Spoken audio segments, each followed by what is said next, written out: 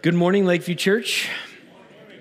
So good to be with you today. So glad that you are here. For those of you who don't know me, my name is Chris Williams. I get to serve as the lead pastor here. And whether this is your very first Sunday with us or whether this is your 1,000th Sunday with us, I just want to tell you how grateful I am that you've taken time out of your weekend to be here with us this morning. So I just want to say welcome. We're so glad you're here, and I want to say thank you.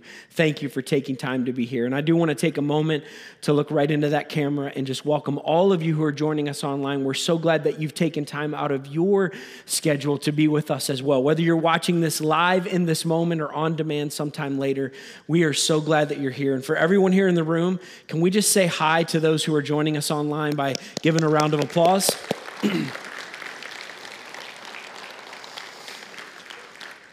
We are at the end of a short series that we've been walking through around the weeks of Easter, a series which I am calling Jesus Is, and today is the last installment in that series.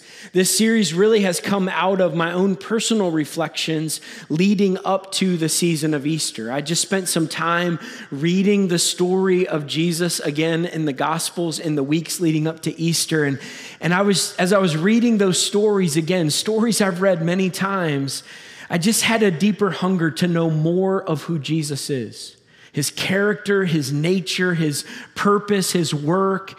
And as I started kind of digging into the story again for that purpose, there were just some things that started kind of coming out to me, kind of sticking out. And so I really wrote this series coming out of my own personal reflections leading up to Easter. We started this series on Palm Sunday just a couple of Sundays ago, and we talked about the nature and the character of Jesus. And remember, we started the series really by kind of looking at three truths about Jesus' nature. We said that Jesus is God. And we said we were going to start with the high view of God, and we looked at John chapter 1, verse 1, which tells us that in the beginning the Word was there, and that Word was with God, and the Word was God. And we said it's really important to recognize Jesus isn't just another human being. He's not even a special human being. Jesus is God.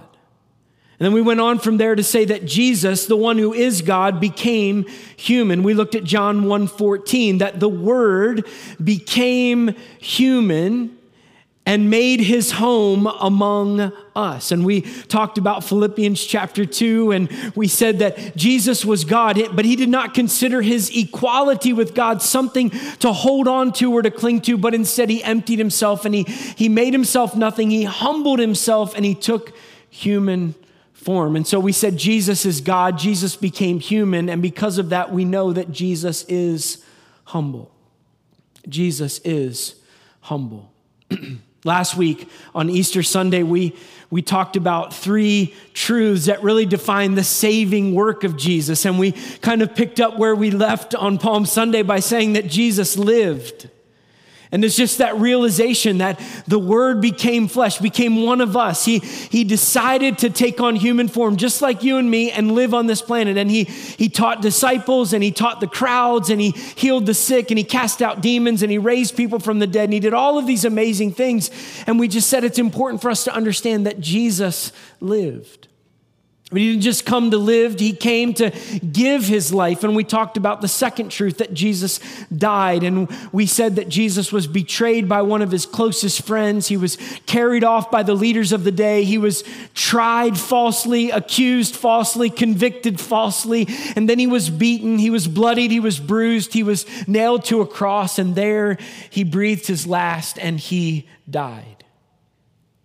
And then we said that they took him off of that cross, they buried him in a tomb, and then they rolled a stone across the front of that tomb and they sealed its entrance so no one could get in. And on the third day, the power of God went into that tomb, rolled that stone away, and breathed life again into the body of Jesus. Jesus lived, Jesus died, and then Jesus was raised. And we talked about the passage in Matthew where the women go to the tomb early on Sunday morning and they go there to mourn. And when they get there, they see that the stone's been rolled away and there's someone there. And they say, "We know you're looking for Jesus who was crucified, but he isn't here. He is risen just like he said he would." This is the reality of the saving work of Jesus. Jesus lived, Jesus died, Jesus was raised. I want to just pick up from that moment that we left last week and just talk about after the resurrection, what is now true about Jesus? What are some post-resurrection truths that we need to understand about Jesus? And really we just begin where we left off, that Jesus is victorious. Jesus is victorious. And you recognize that when Jesus gave his life on the cross, he was doing so to pay the price for your sins and mine and for the sins of the whole world. And after his death, and they buried him in that grave, and he was raised again to new life, it's at that moment, the moment of his resurrection, that Jesus literally defeated death, hell, and the grave. It's in that moment that he provided forgiveness for our sins, and he provided a way for us to be set free so that we no longer needed to be held captive. In fact, the New Testament talks about the fact that the same Spirit that raised Jesus from the dead lives in you if you are a child of God. And it is that Spirit that sets you free and allows you to live the life that God has for you to live. Jesus is victorious. I love the way the Apostle Paul writes about it in the book of Colossians. This is what he says. He says, in this way, he disarmed the spiritual rulers and authorities. He shamed them publicly by his victory over them on the cross. Now, I know not everybody in this room watches sports, but when you watch sports, you don't want your team to just win by a little bit. I mean, you'll take that. Right? I mean, if your team wins in a last second shot, drives down the field and scores the touchdown as time expires, you're not going to trade that. You're going to say, we'll take that win. But what you really want, especially when they're playing your rival, you want them to destroy the other team. Amen. I mean, you want them to publicly shame them. Make them feel bad they ever stepped on the field. That's what you want, right? And I know some people think of Jesus as meek and mild and non-competitive, but Jesus took the rulers and authorities that try to hold us captive and keep us from experiencing the life that God has for us to live. He brought them right out into the public and he shamed them. Yeah, that's worth an applause. This wasn't a close game. He didn't just pull it out at the end. Jesus shamed them publicly by winning victory over them. That's what his death and his resurrection is all about. Jesus is victorious. And Jesus is not just victorious, he is exalted. Over this series, we've been going back to Philippians chapter 2 over and over and over again. Philippians chapter 2 is this little passage of scripture. It's actually part of a letter. And it's a letter written by a leader in the first century. He was writing it to a group of Christians in the city of Philippi. And right in this letter, he actually includes the lyrics of one of the earliest hymns of the church. And this hymn really is centered on who Jesus is and the work that Jesus has completed. And we've been going back to it over and over again each week of this series because it tells all of the story. Your attitude, Paul says, should be the same as that of Christ Jesus, who being in very nature God did not consider equality with God something to be grasped or held onto, but instead he made himself nothing. Some translations say he emptied himself. And he took on human form. He humbled himself and became like one of us. And as a human being, he became obedient to death, even death on a criminal's cross. And Philippians chapter 2 goes on to say that because of that, because Jesus was humble enough to become human, and because he was obedient to die a criminal's death on the cross, and because God raised him from the dead, God has exalted him. Philippians chapter 2 says that he elevated him to the place of highest honor, and he gave him a name that is above every other name. Jesus is victorious. He took all of the spiritual forces of evil that want to keep you from becoming who God created you to be, brought them out into the public square, and he shamed them by winning victory over them. And because of that victory, God, his Father, elevated him to the place of highest honor. To say that Jesus is exalted is to say he is the highest, he is the greatest, he is the top. There is no one else beside him or beyond him or above him. He is exalted. Jesus is victorious. Jesus is exalted. And because of those two truths, Jesus is Lord.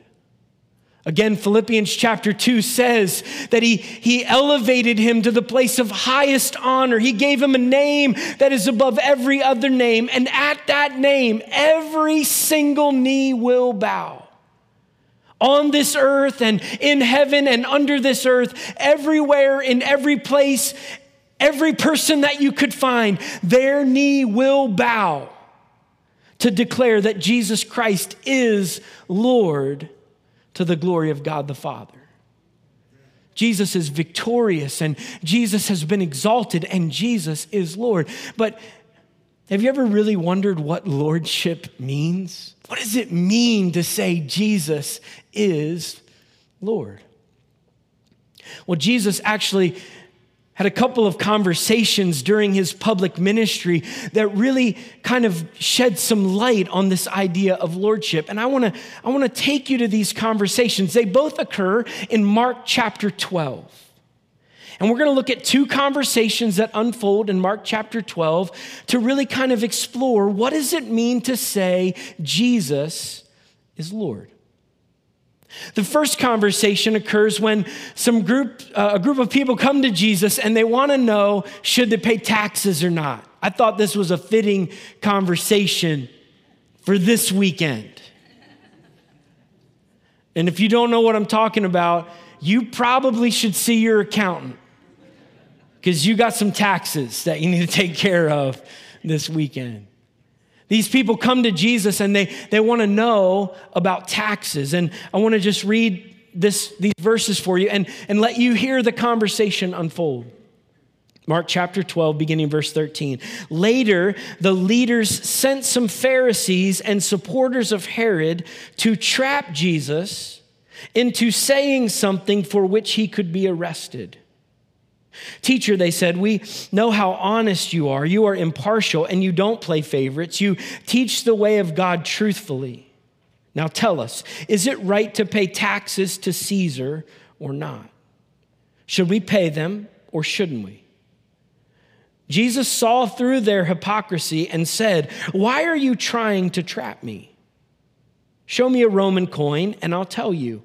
When they handed it to him, he asked, whose picture and title are stamped on it?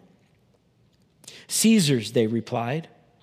Well then, Jesus said, give to Caesar what belongs to Caesar and give to God what belongs to God. His reply completely amazed them.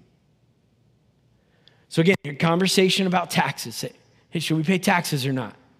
Right? And some of you are wondering, should we pay taxes or not? Okay. Should we do this? And Jesus gives them this response, which kind of feels like a non-answer, doesn't it? I mean, give to Caesar what belongs to Caesar, but give to God what belongs to God. We're going to talk about what that phrase means in just a few moments. But they were all amazed at what Jesus said. And it just reminds me, because Jesus always has the right answer. I mean, he's just good at this. When they ask him questions, he just gives the right answer. And I think of right answers like, 10 hours after the conversation. Like, oh, I should have said that. That would have been awesome. And you can't go back and do it. You can't recreate the conversation. But Jesus, he always gives the right answer at just the right moment in just the right way. And that's why they would say of him, he spoke as one who had authority. They were always amazed at his answers. They were astounded, or sometimes they were silenced because Jesus knew exactly what to say. Coming out of this conversation, just a few verses later, there's another person who steps forward with another question of Jesus. And it seems like it's taking the conversation in a different direction, but I actually think it flows in the conversation. This is going further than the first question that Jesus was asked. So I want to take you a little further down in Mark chapter 12, beginning in verse 28. One of the teachers of religious law was standing there listening to the debate. He realized that Jesus had answered well, so he asked, of all the commandments, which is the most important? And Jesus replied, the most important commandment is this: listen, O Israel, the Lord our God is the one and only Lord, and you must love the Lord your God with all your heart, with all your soul, with all your mind, and with all your strength. The second is equally important. Love your neighbor as yourself. No other commandment is greater than these. The teacher of religious law replied, well said, teacher. You have spoken the truth by saying that there's only one God and no other. I know it's important to love him with all my heart and with all my understanding and with all my strength, and to love my neighbor as myself. This is more important than to offer all of the burnt offerings and sacrifices required in the law. Realizing how much the man understood, Jesus said to him, you are not far from the kingdom of God. And after that, no one dared to ask him any more questions. These are two different conversations, two different questions, but they're very closely related to one another. Because in both of these questions and in both of these conversations, Jesus is trying to explain to people that when it comes to the issue of lordship, Jesus is demanding all of your life. He's demanding all of your worship. He's demanding all of your love, and he is demanding all of your devotion. He is saying, I am Lord, and you should give me everything that you are. Now, to help you understand maybe how to hear Jesus saying that in these conversations, you need to understand a bit of the context.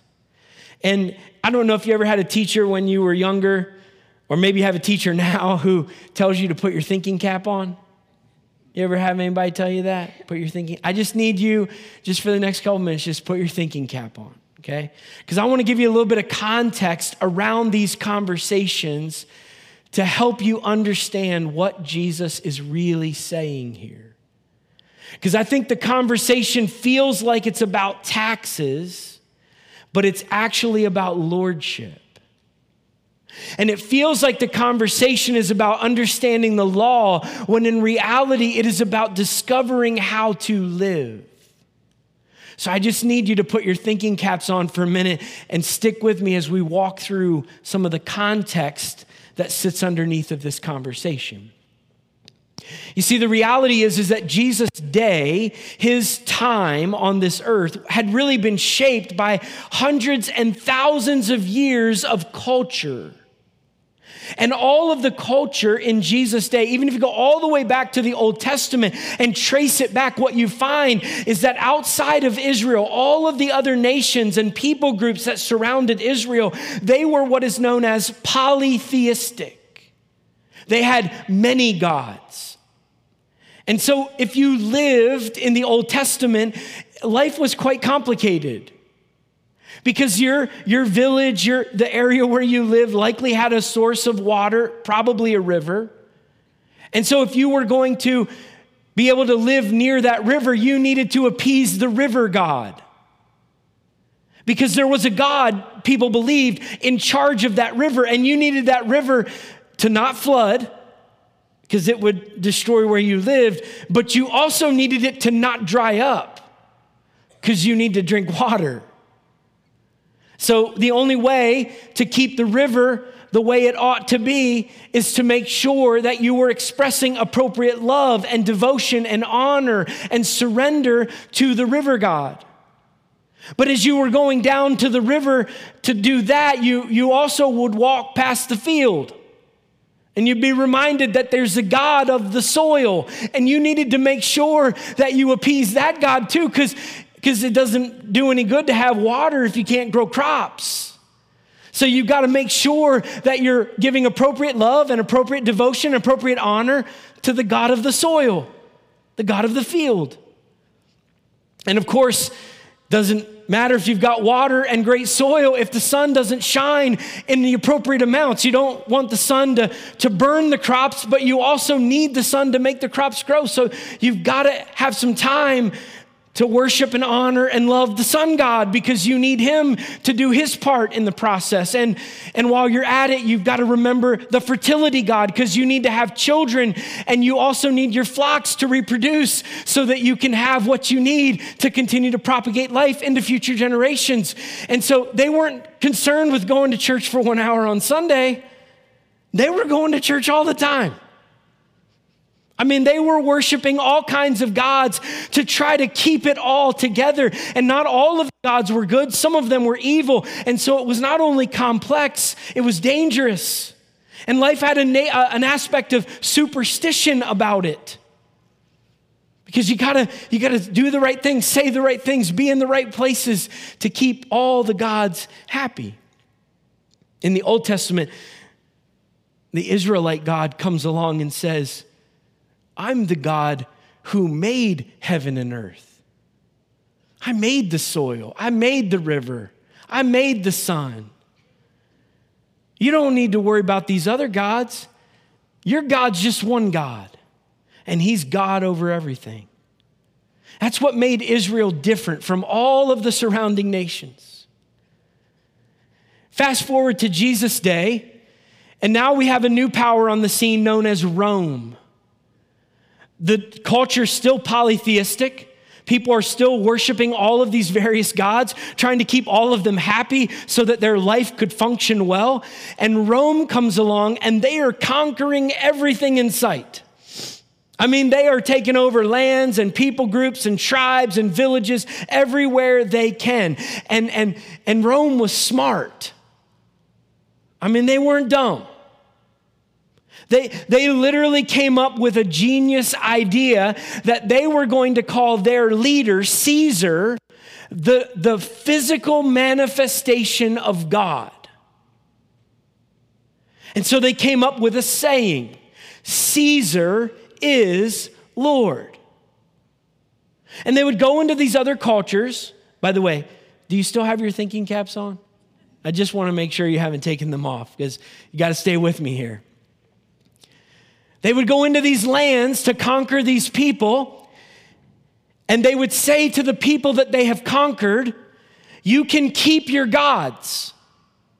Keep worshiping them, keep loving them, keep expressing your devotion to them. We wouldn't want you to make your gods mad, but you are a part of Rome now.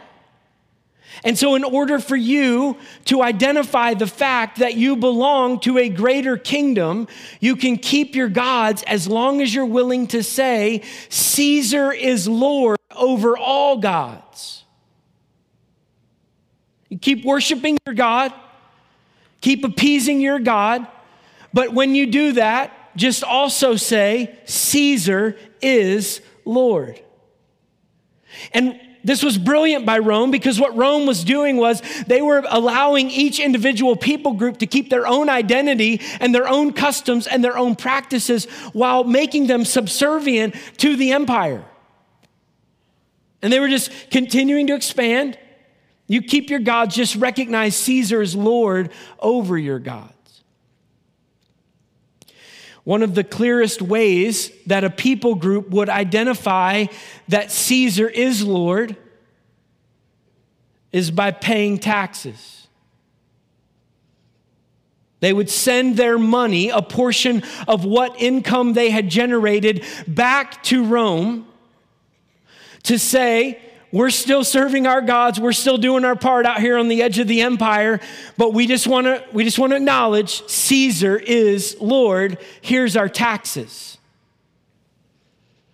So some of you were thinking this was a question about the IRS. This is actually a question about lordship. Should we pay taxes or not, Jesus?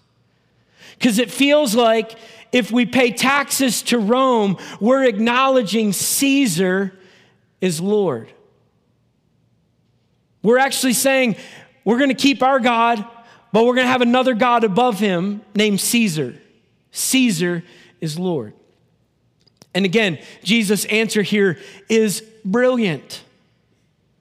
I mean, it is the best answer. Jesus says, you got a coin? And of course, someone's got a coin. They hand it to Jesus. Jesus holds the coin up in front of the crowd that's asked the question. And he says, whose image and inscription is on this coin? Well, they probably didn't even need to see a coin to answer that question. But Jesus wanted to make it really clear whose image and inscription is on this coin. And there's no doubt about it. Caesar's picture's on that coin. Because Caesar is Lord. And Jesus says, well, this coin must belong to Caesar. You should give that to him.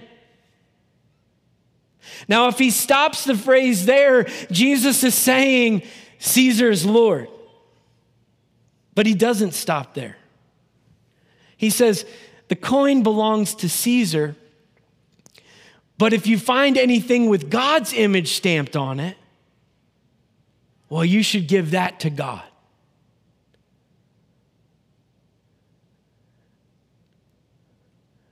Now, some of you have already made the connection in your mind. And some of you are saying, the punchline, please. Jesus is saying this coin belongs to Caesar, but your life belongs to God because you have been stamped with the image and name of God. I mean, coins are just the stuff of this world, and give that to Caesar. But whatever you do, don't give your life to Caesar because your life belongs to the real God, the one who created you and made you and formed you. And then Jesus goes on to talk to this religious leader, this expert in the law, who says, what's the greatest commandment? And there was actual debate about this. Some people believed that the greatest commandment was, you should be holy as I am holy. And there were whole groups of people who would fight to have people keep even the smallest part of the law because they believed that if everyone would become perfectly holy, living out the law, then God's renewal for Israel would be ushered in. And there were others who would pick out other parts of the law and say, no, this is the most important commandment. And so this was something rabbis debated quite a bit. And so they asked Jesus, which is the greatest commandment? And this is where you see the connection of what Jesus has just said about taxes to what Jesus is now going to say about the greatest commandment. Because Jesus goes back to the Old Testament, to the book of Deuteronomy. And he pulls out a prayer of the Jewish people. It was the revelation of God that made them different from all of the other nations around them. It's a prayer known as the Shema. And it's just a simple prayer. Hear, O Israel, the Lord our God is one, and you should love the Lord your God with all of your heart, with all your soul, with all your strength, and with all of your mind. It comes right out of Deuteronomy chapter 6.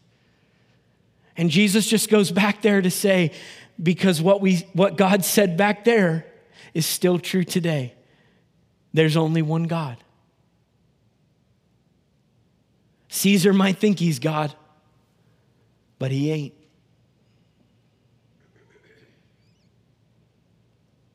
Only one God.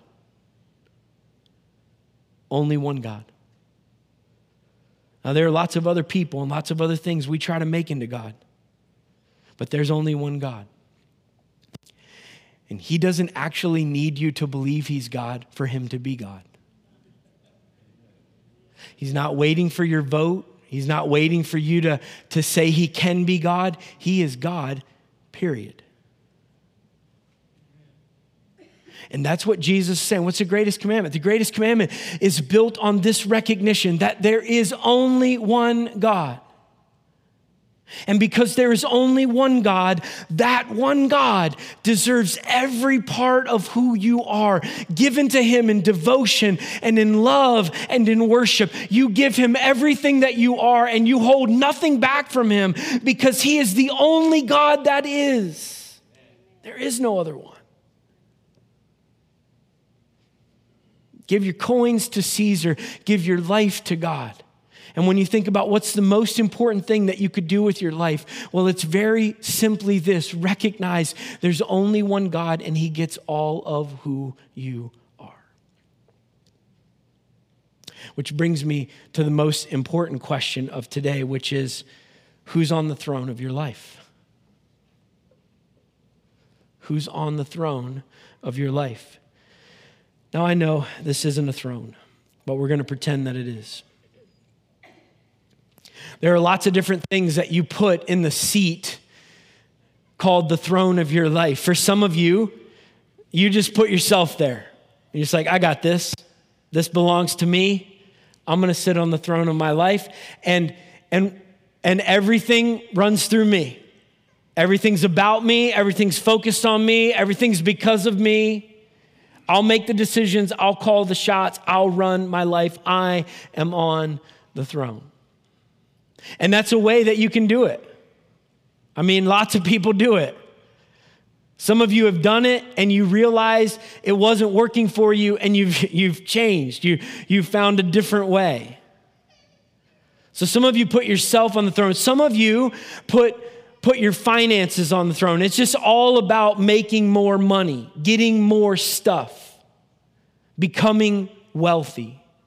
And so that's the focus of your life, and you make all kinds of decisions. You'll ignore relationships. You'll let your marriage fall apart. You'll ignore your kids, and you won't spend time with them because you just want more money. And so you will do whatever it takes to get that. Some of you take your kids and you put your kids on the throne of your life, and you just make it your sole mission to love your kids, to worship your kids, to serve your kids. And you run them all over creation, and they dictate your life, and they tell you what you can and can't do and where you can and can't go. And it might sound like I'm exaggerating, except I know because I watch you. It's not an exaggeration. People put their kids on the throne of their life, and they worship them. They love them. They honor them. They let them call the shots, because whoever is on the throne of your life, that's the focal point. Everything runs through the throne. This is where the shots are called. This is where the decisions are made. This is how things get determined.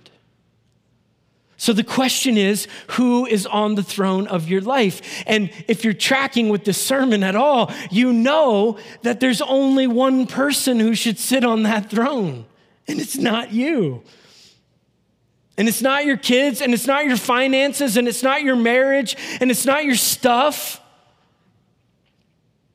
Jesus should be the one that is sitting on this throne. And you put Jesus on this throne, you make him the focal point. You let everything run through him. You let him determine how you're going to approach your marriage, and how you're going to deal with your kids, and how you're going to have a relationship with money. And you let everything that you are and everything that you do flow through Jesus Christ, who's on the throne of your life. But here's the thing. Some of you might be like me, because I know Jesus should be on the throne, and I'll put him there. I really will. I mean, I want Jesus to be on the throne of my life. But then life turns up the pressure. I know this does not apply to any of you, but in my life, the pressure gets turned up every once in a while. And it feels to me like there are problems that I'm dealing with, trials that I'm facing, challenges that are in front of me, relationships that are strained. I'm trying to figure out, how are we going to pay that bill? My daughter just got engaged last weekend. I'm trying to figure out, how are we going to pay that bill?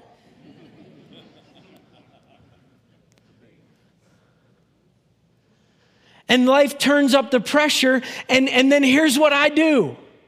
I know none of you do this, but I do this. I come to the throne room of my life and I say, what's up, Jesus? You got some room there? Oh, I just need a couple inches. How you doing, Jesus? I got these problems I'm dealing with. By the way, could you just scooch a little bit? That's better. That's more comfortable for me.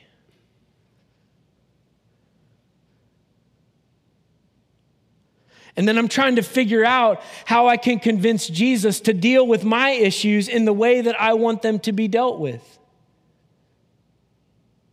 And eventually, I go from just asking for a couple of inches of the throne to maybe sharing the throne with Jesus to just pushing Jesus off. I don't want him to go away. I want him to stay right here because now I want Jesus to serve me.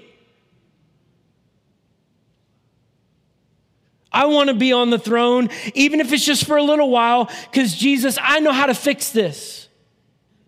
I know how to control this. I know how to take care of these problems and these issues that I'm dealing with. And what started with Jesus on the throne now ends up with me back on the throne, asking Jesus to serve me. Now, I would never say those words, but that's how I live my life sometimes. And the question remains, who is on the throne of your life? And when you put him there, are you willing to let him stay there? Even when life turns up the pressure. Because there's only one Lord. And there's only one God. And he ought to be on the throne of your life. The throne of your life is not a two-seater. Some of you remember the bumper sticker that people used to put on their car, Jesus is my co-pilot. Heresy. Jesus doesn't want a co-pilot. He wants to fly the plane all by himself. And he doesn't need you to help him pilot from the throne.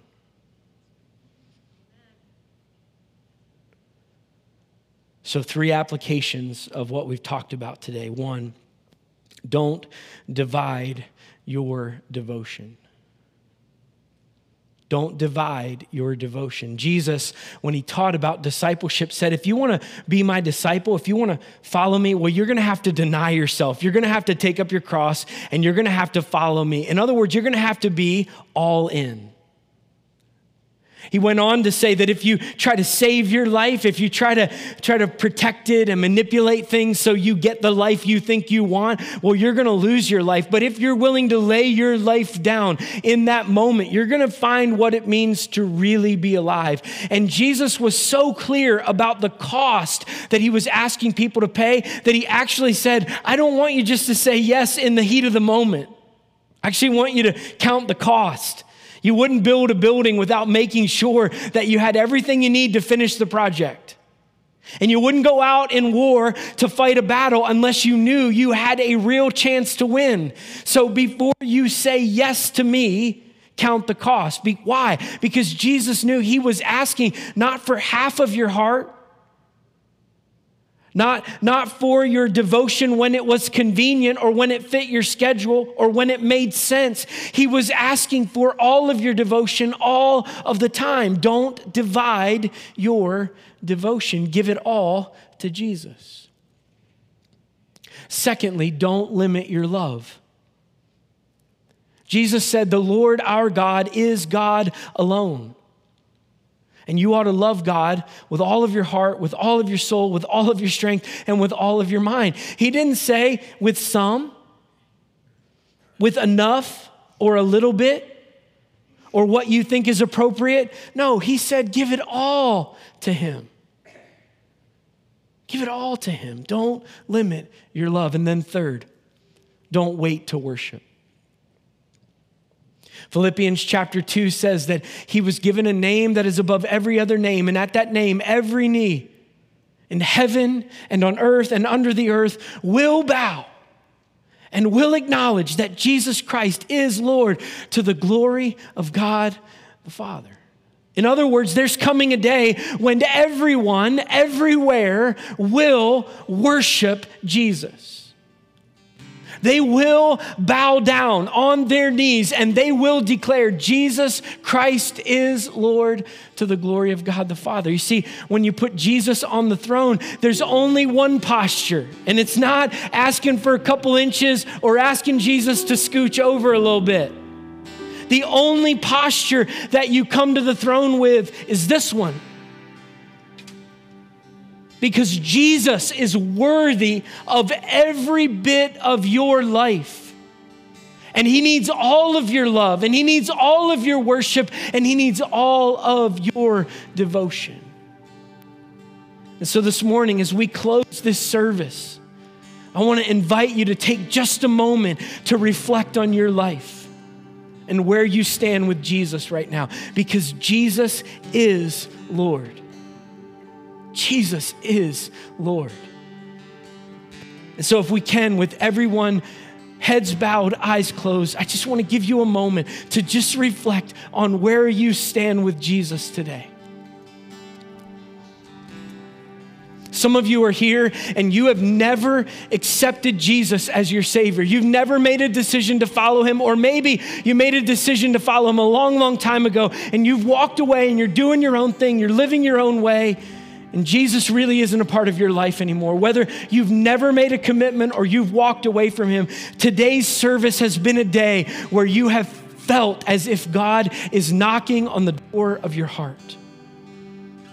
Jesus says in the book of Revelation, "Behold, I stand at the door, knock. If anyone would open that door and let me in, I'll come in. We'll have fellowship together and we'll begin a relationship."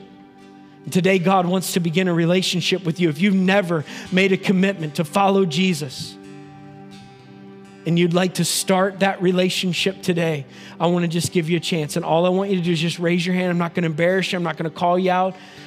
I just want you to raise your hand and say, you know what? I want to start a relationship with Jesus. Would there be anyone who would do that today? I see that hand. Anybody else? I see that hand. For those of you who raised your hands, you can put them down. I just want you to pray this prayer with me. You can pray it out loud or you can pray it silently right where you're at. But I just want you to pray a prayer like this. God, thank you for sending Jesus. Thank you for his death and his resurrection. Thank you that through Jesus, I can experience forgiveness and I can begin a new way to live. God, I invite you right now into my life. Forgive me of my sins. Make me brand new. And help me live every day and every moment for you. God, thank you for saving my soul. Thank you for changing my life.